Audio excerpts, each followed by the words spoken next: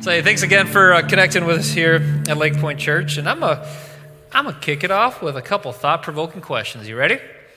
Here we go. If you had the cure for cancer, and you also had a friend with a tumor, would you tell them about the cure you have? You would, wouldn't you? I think you would. What if you found someone who was starving, and you knew where to find bread? Would you tell that person? I bet you would again. How about this? If you knew someone who needed saving from their brokenness, saving from regret and shame and everything that we carry, saving at a soul level, saving at a life-giving forever level, and you knew the gospel of Jesus, would you tell them? See, that's how these things are supposed to move. Jesus is everything in that, and then so much more than that as well. Either Jesus is Lord and worth everyone bowing to, or he's just another teacher and activist to reference from time to time. Either Jesus is everything that everyone needs, or he's just another thing that takes up our time. Either Jesus is worth your whole heart, your whole mind, your whole strength, or he's just another thing amongst the pile of others. Either Jesus saves you, saves me, saves the next person who's needing saving, or we all got something better to do. I do believe Jesus is Lord. And I do believe that he is first in all things, and I do believe that he saves. And if he is the one that saves, then it's worth telling everyone about him. You see, if I could back up a little bit, we've been on a journey as a church. If we go all the way back to October, Lake Point. In recent months, we took some time to dare to dream of what it would be like to be disciple makers. And then we prayed for our friends. And then we prepared our calling. And now it's time to do something with that calling and do something for those friends and to do for them that which matters most. And what matters most is Jesus. Jesus first in all things. To care for a friend, to love a friend. There's nothing more loving that you can do for them than to tell them about what Jesus has done for them. So we're going to go back to the book of Jonah again. That's what the whole series in the month of February has been built on and referencing him. So if you've got a Bible or a Bible app on you, you're free to open at this time. We will have the words for you on the screen as well. And I'm going to be in Jonah chapter 3 today. We're going to do the whole chapter. And as I read through, I'll stop and give a little commentary as we go. So here we go. Jonah chapter 3, starting with line 1. Then the word of the Lord came to Jonah a second time. Because if you've been here the last 2 weeks, you know where the first time ended up for him. Here's his second chance. Last time he went 2,400 miles in the wrong direction that God didn't have him go. He ended up in the belly of a fish, and now he's getting back on track through that. Nothing like getting a second chance to do what you're supposed to do in the first place, and that's what Jonah's getting from God. Line 2 says, "Go to the great city of Nineveh and proclaim to it the message I give you." This great city of Nineveh had a population of 120,000, 60 miles wide. It was the capital city of the world empire of Assyria at that day, and also known for all sorts of indecent behavior, terrible ways they treat people, crude ways of relating to one another, and that's where God has them go. Verse 3 says, Jonah obeyed the word of the Lord and went to Nineveh. Now, Nineveh was a very large city. It took 3 days to go through it. Jonah began by going a day's journey into the city, proclaiming 40 more days, and Nineveh will be overthrown.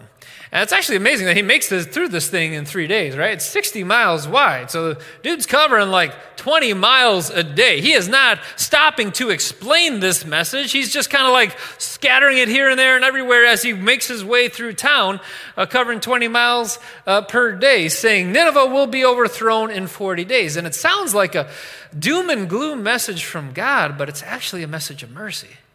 When God intervenes in our story to tell us, if you keep going in this direction, here is where you end, and the end is now in sight. Whoa, I got a little time to turn this thing around. So it's actually an act of mercy on God's behalf. Here's how people respond. Verse 5, the Ninevites believed God. A fast was proclaimed. And all of them, from the greatest to the least, put on sackcloth.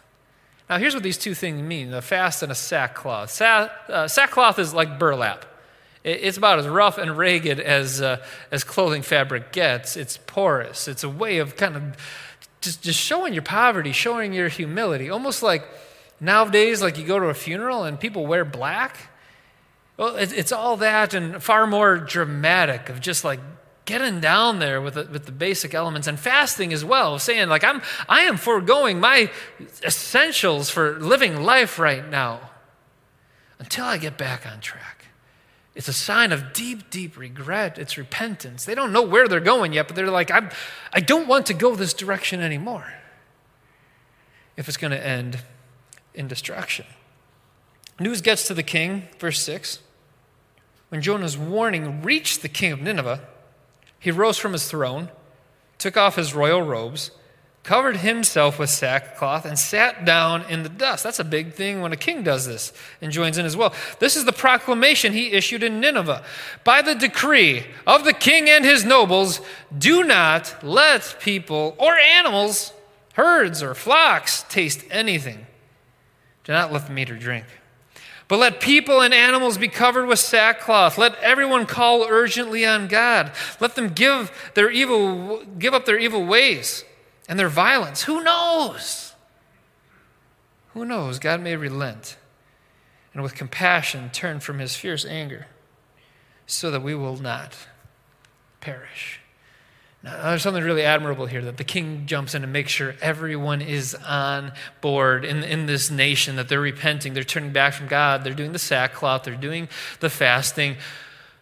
But you also got to look at them and say, it's a bunch of idiots in this story. Right? Well, tell me, why are you putting sackcloth on a cow? What does a cow need to repent of? There's nothing a cow can repent of. All they do is eat, poop, and become a cheeseburger someday. Like, that is the direction of a cow. So how's this cow supposed to change direction? Like, people are running around, they're like rounding up little chickens, right? And then popping a head hole for a chicken in a burlap bag, throwing it on the chicken, setting the chicken back on the ground. But this time, the little chicken, you don't get any birdseed today because you're fasting. It's just stupid, right? But it's so often, like, we get these odd knee-jerk responses to God, the God that we follow. Understand, they don't know God. All they got is this brief interruption from God to say, you're going down the wrong direction and it's going to end badly for you. That's all they got to go with. And so they, like we, and in our time, and maybe this was like it was when you first had any sort of connection to God. When you encounter a righteous God, your first response is to realize just how wrong you are in comparison to his righteousness. And so we all do these spontaneous things. Like, this is where people start bargaining with God of, man, God, I'll do this for you. I promise, as long as you do this for me. Or we make big promises of, hey, I'll never, ever do blank again. Or we're just going to work harder and become better people so God's not mad at us anymore. Listen, that's not what God wants from any of us. We have a great gospel in Jesus of a God who loves, of a God who gifts us, and a God who gets it done for us. He's not looking for you to do something. He knows you can't do enough. And so he sent his son to do that which needed to be done, to cover your guilt, to set up your new life. And so now all there is for us to believe. That's Jesus. That's the message of Jesus right there. And that's truth. But these guys don't get all of that in the moment. These guys in Nineveh are so far away from truth at this point. They look like a bunch of idiots, but they're idiots with a changed heart. And God's like, I can work with that. Anyone whose heart is open to go in another direction, I'll meet them there. So the last line that we get in chapter 3 is this: when God saw what they did and how they turned from their evil ways, he relented and did not bring on them the destruction that he had threatened. So what are people like you and I supposed to gather from a story like this 2,700 years ago? First of all, you just gather the story of God as he is, okay?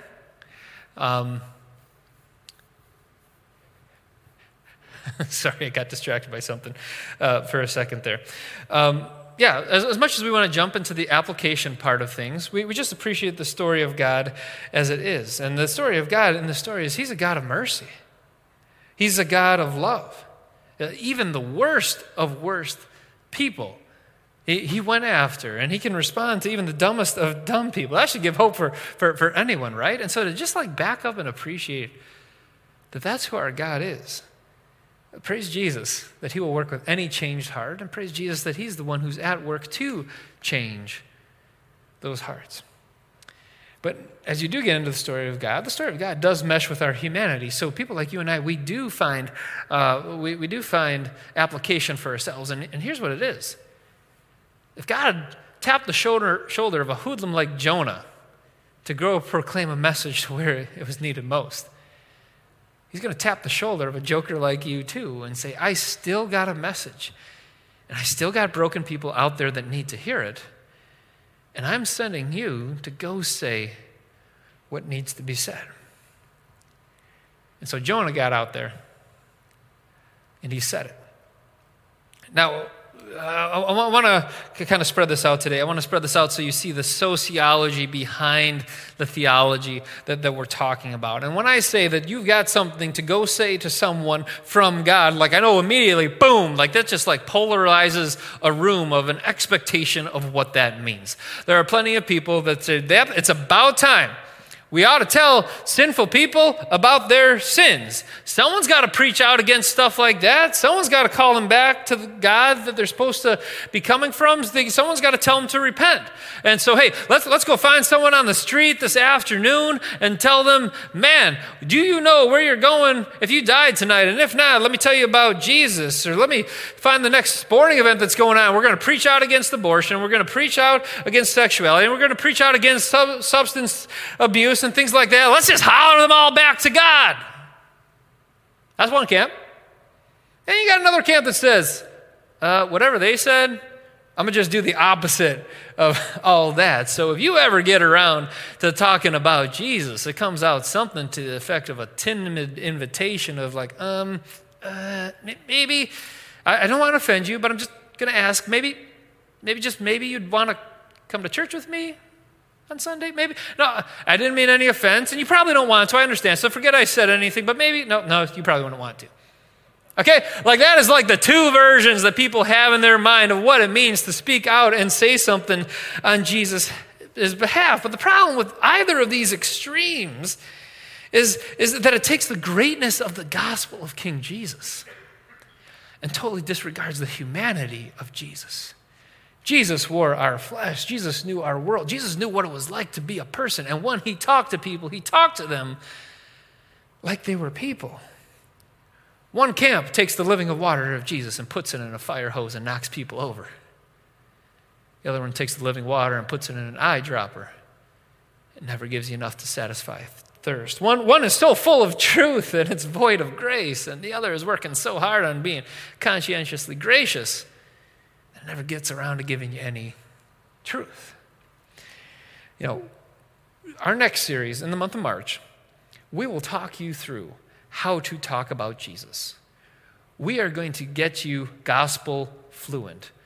Get it down to a few simple words and a few simple concepts that anyone can go around and explain what the story of God is. And you can take your own story in God and use these same basic words and phrases and capture your story. And then you're going to look around and realize, I see that everyone's story and everyone where they're at, they match these God's story pieces as well. And out of that, you're just going to be able to have a gospel fluent conversation wherever you go in everyday life. That's where we're going in March. Come back for that. If you stick with us 4 weeks in March, I promise you we can get you there.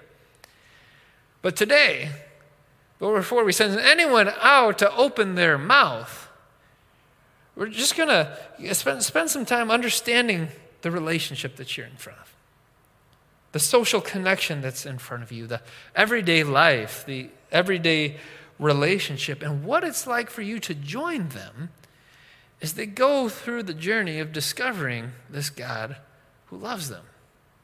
Okay? There was a book a friend recommended to me a while back, and I do love it. It's by Don Everts. The book is I Once Was Lost. I once was lost. And in it, he explains the 5 thresholds of faith.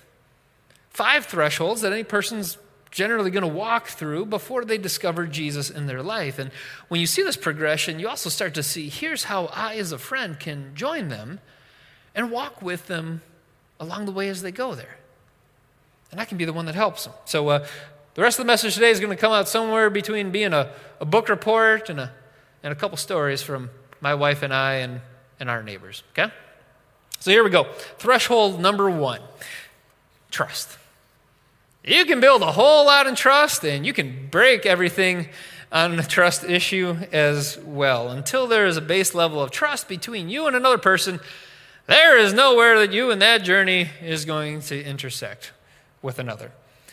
Okay, so it seems to me that every single person has their story of where they got hurt by a church or got burned by a Christian. Am I right on this?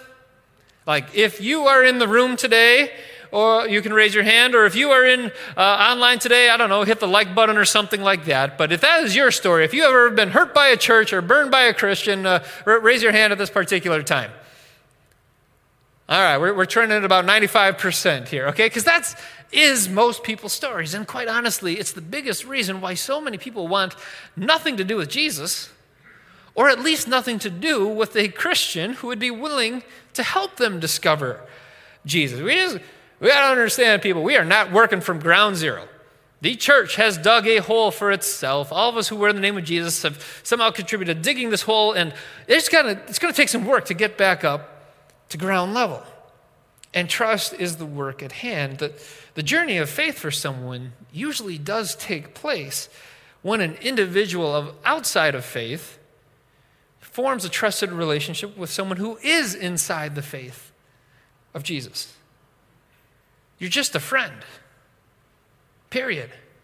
There's no strings that you attach to this whatsoever. If it turns out your friend is never interested in any conversation about Jesus, you would no less be a friend to them. That's what the kind of trust that we're talking about having. And the early chapters of the book that the Lake Point pastors created for you is all about discovering just that. What it means to make a meaningful connection. Remembering someone's name. Sharing a meal. Really listening to the story. It's just becoming the kind of person that someone else could trust in their life. Consequently, if you've ever wondered, why does Lake Point Church double their facility as a community center in the week?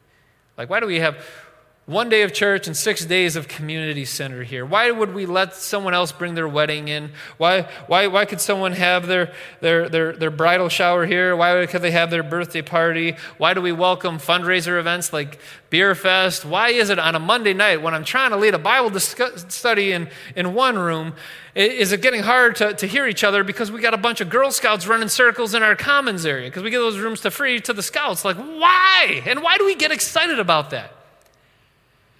It's because we wouldn't want, in our community, anytime someone raises their hand and say, hey, I want nothing to do with that because I got hurt by a church or burned by a Christian, we want someone right next to that person to say, wait a second. But I do know a church that did something good for me. Because when I had a party, they hosted it, or when I went to a fundraiser, it was there. And I also want them to get to the point of saying, and I got a friend in my life that I trust, and they happen to be a Christian. Trust makes all the difference. Trust gets us back up to ground zero and being able to represent Jesus to people. And so in your relationship, start asking questions like this, okay? Trust-based questions of, hey, what's your family like? It's a question that really wants to understand who they are. What is it like for you growing up? What do you like or dislike? Or when they say something, hey, can you tell me more about that? Just genuinely wanting to know someone is the basic framework of how trust is formed. Okay, that was threshold 1. And someday, people cross it. Threshold 2 is called curiosity.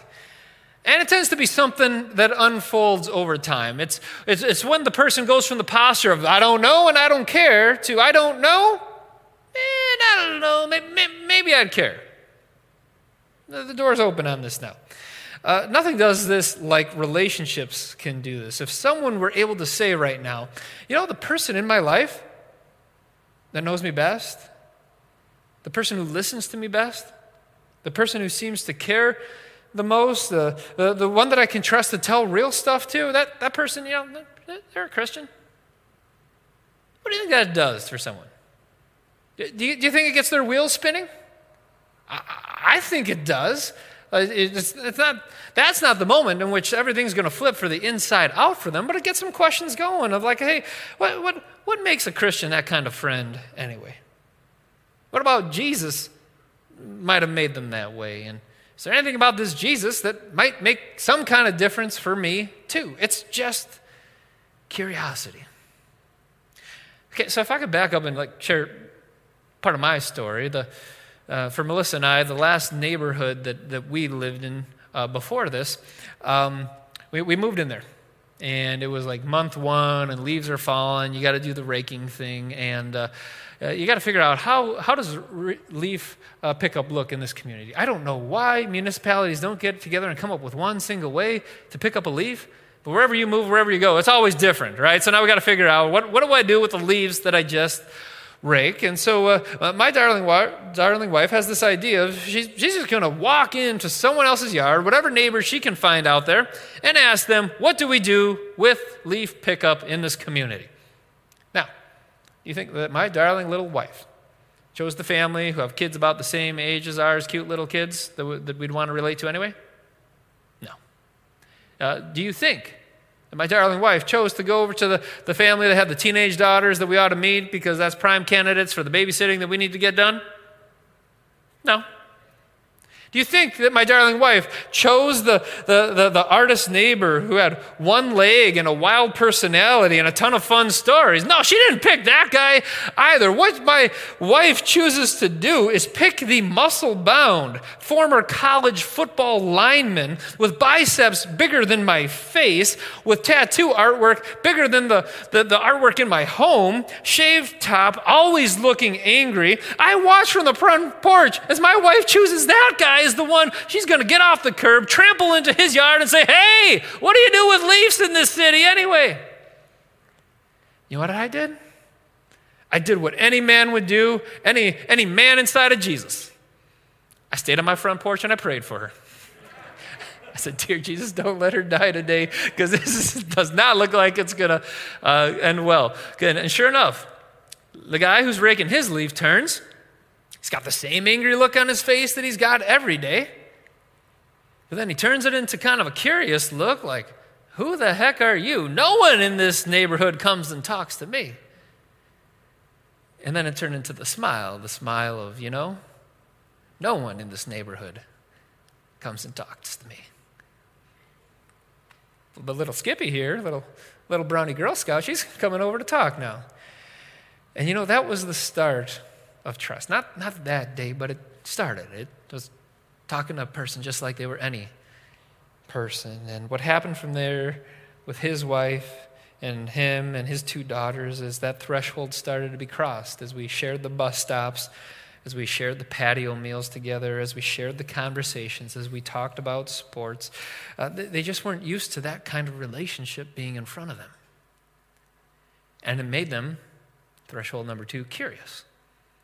It helped that we were curious about them. Curiosity breeds curiosity. And we just wanted to know them. So we're asking questions like this. What's the most important thing for you guys? What really makes you tick? What's the biggest hope that you have for your kids? Everyone lights up and loves talking about their kids. Everyone's got a picture of what they hope for their kids in life. If you could do college all over again, what would you do differently? What rubs you wrong about the world?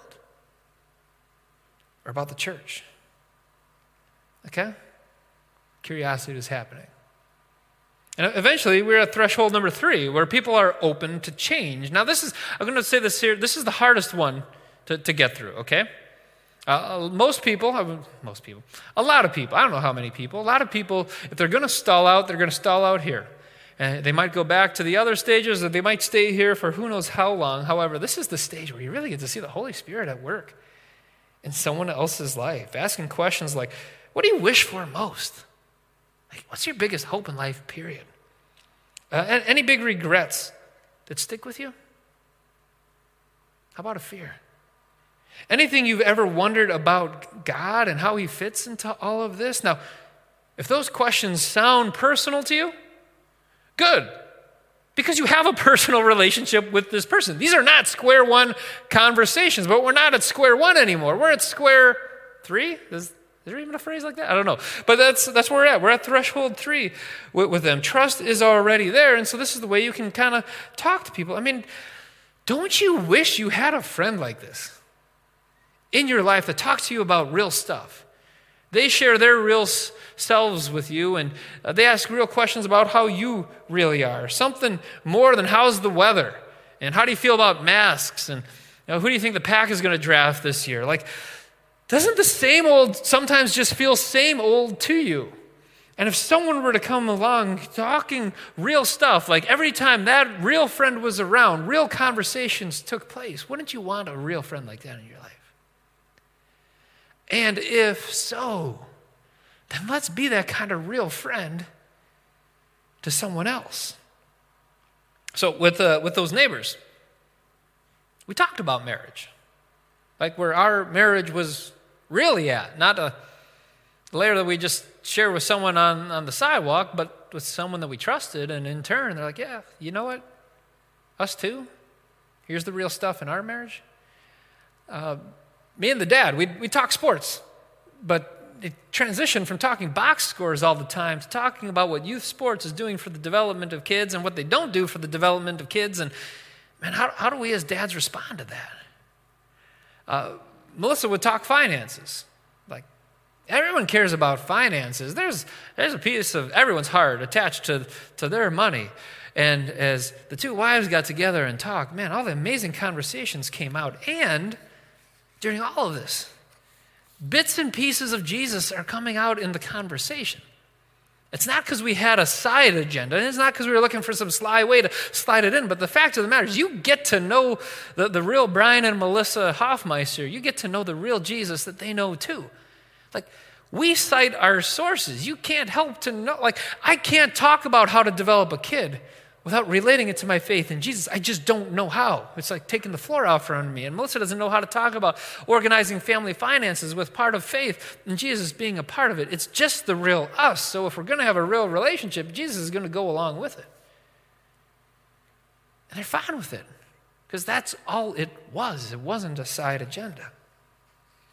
Curiosity is happening. And fourth, from there, it moves for searching. Okay, now this is where gas is kind of like thrown on the fire. It's the same direction it's always been.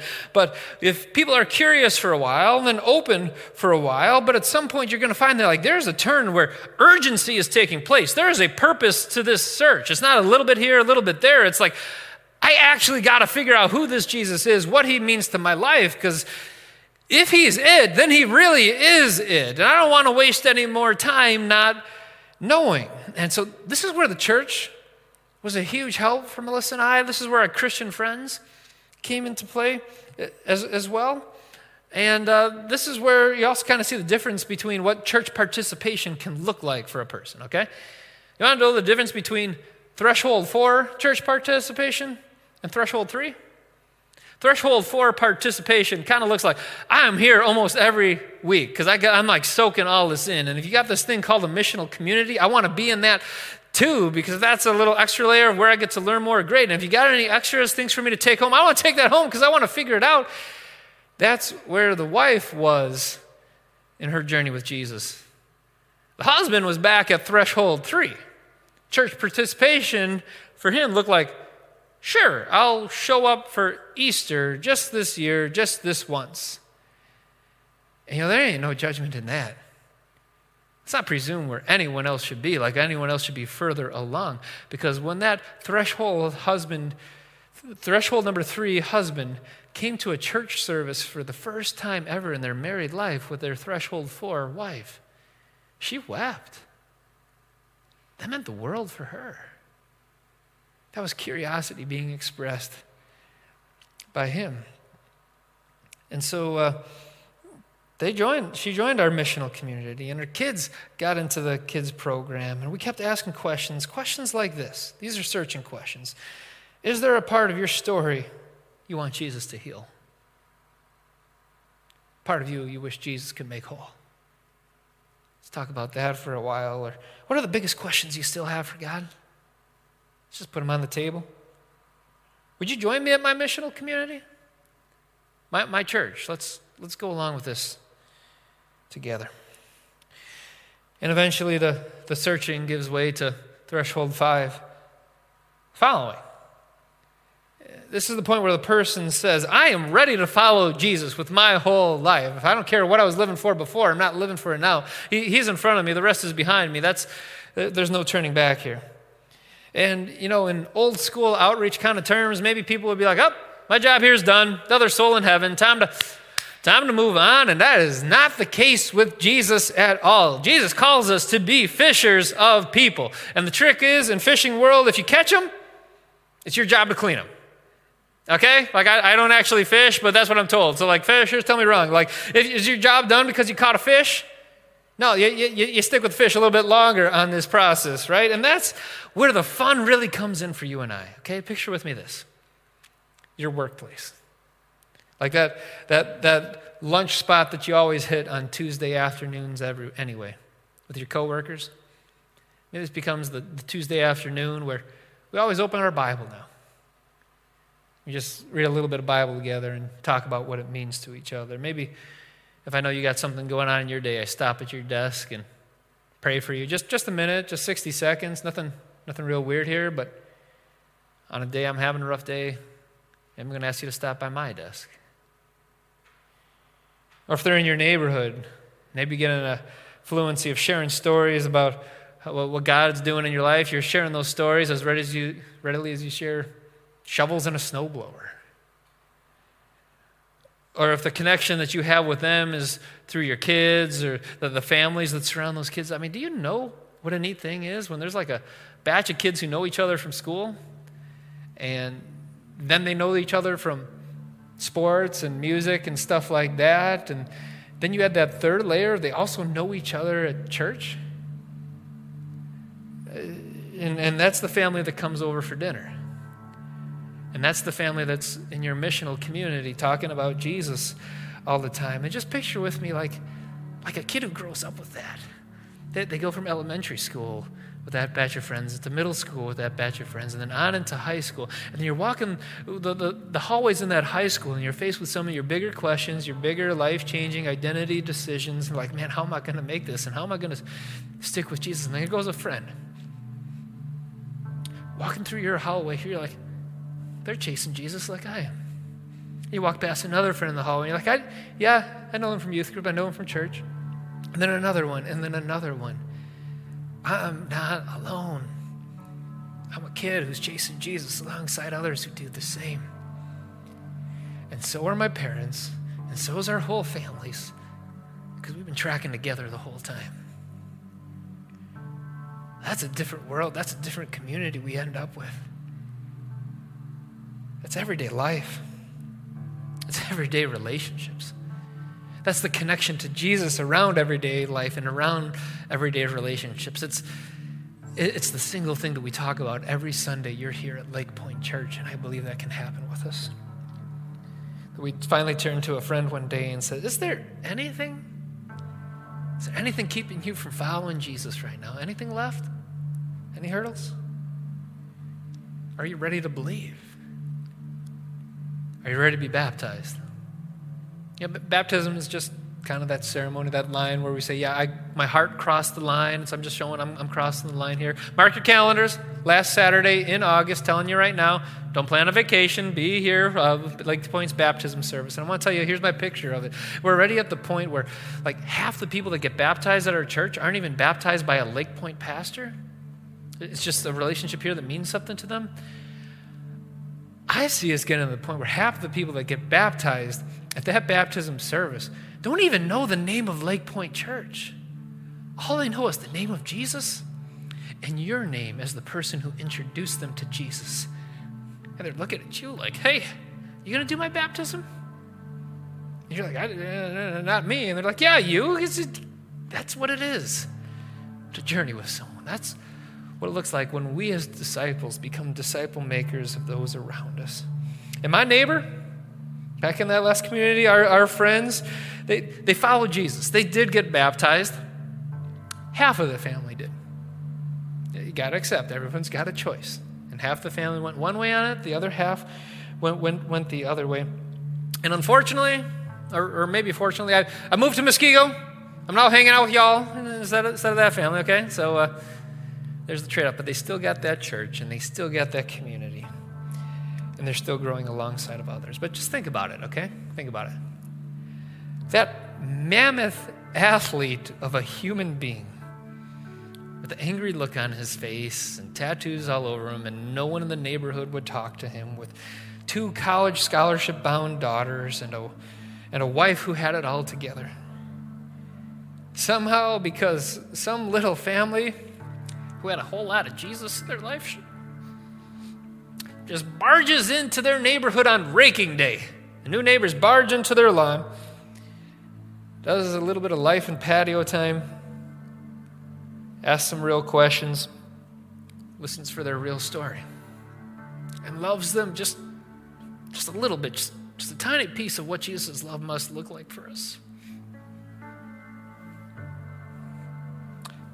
Because a family did that, and because God set it up, a couple more people know Jesus that wouldn't have.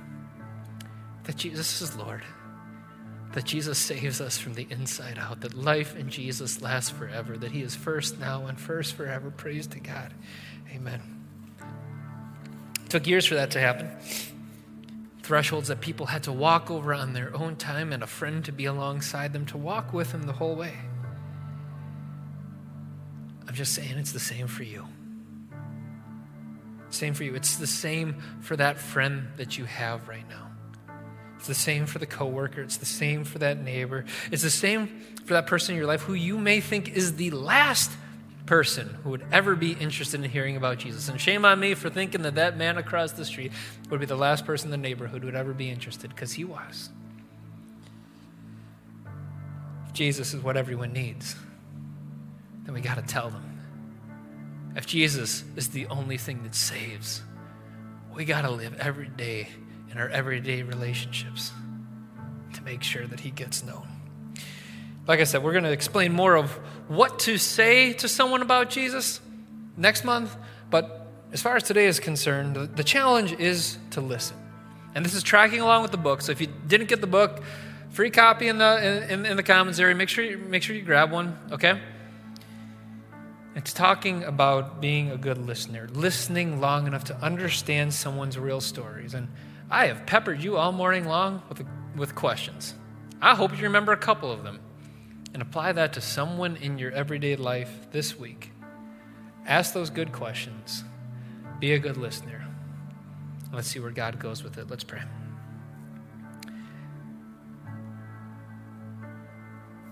Father, I pray that our paths would cross the next person that you intend for us. There's people around us every day, day in and day out, and it's hard to know where to start. I pray for a conversation by the end of Monday where a light bulb goes on. It's like, that is what that crazy pastor was talking about. And I'm going to ask another question. And I'm going to form a little bit of trust. And maybe someday curiosity will come, and maybe there'll be an openness to change, and maybe they'll search, and maybe someday you just put me in someone's life so that someone else could follow your son, Jesus. I pray that you make connections like that happen. I pray that you put a big old smile on our face like we can't believe it's right there. But we know that's what you're up to. We know that you still send messengers out like you sent Jonah out to proclaim what's true. And so I pray that you send us as well, and we see it for what it is right in front of us. For your glory in this world we pray.